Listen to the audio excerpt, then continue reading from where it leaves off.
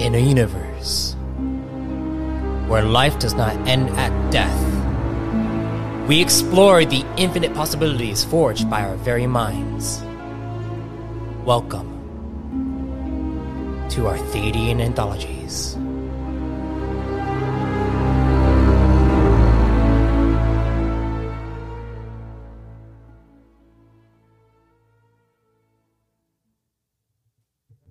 Greetings, fellow travelers and storytellers. Welcome to the Arthadian Anthologies podcast, where I, MS Arthadian, dive into the ever-expanding universe I'm developing and the deeper meaning behind it all. This is something special I wrote for a writing prompt posted by a member from Minds.com. Daniel and Angel are a father and daughter writing team that post flash fiction in a weekly writing contest for members of Minds.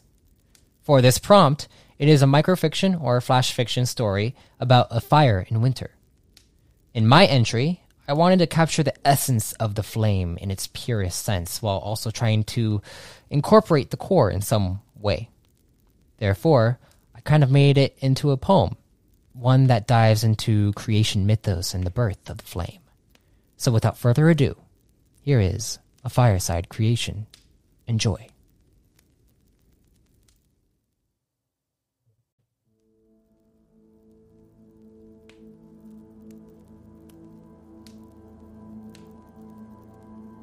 From fickle flames and burning passions, the chilling nature of the cosmic realm is circumvented by the celestial lights that flicker throughout space. It is from these plasmatic spheres that radiate the energy absorbed by their dancing children, tidally locked into their orbital paths. And through profound miracles of randomized events, some of their children grow conscious in the face of death. Cycles emerge through paths laid out from their dancing, causing tides to shift while storms begin brewing. But what comes out of these experiences in the eyes of an observer can only be observed through the lens of the children's children. For the children born that can experience the facets of observation, their proclivity towards meaning is found through the stories they tell. Stories about their grandparents that twinkle in the night sky as stars that inspire wonder and awe beyond comprehension.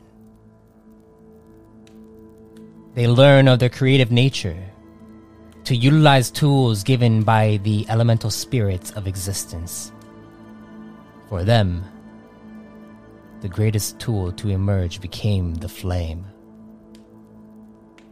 providing warmth when there was none to begin with, and establishing a force that could ward off their pursuers. The flame became a symbol of passion that burns just as bright as the stars, but in the ages that passed, so too did the symbol. Now, the only time the flame is revered is during the chilling nights of a winter storm, providing warmth just as it did so very long ago.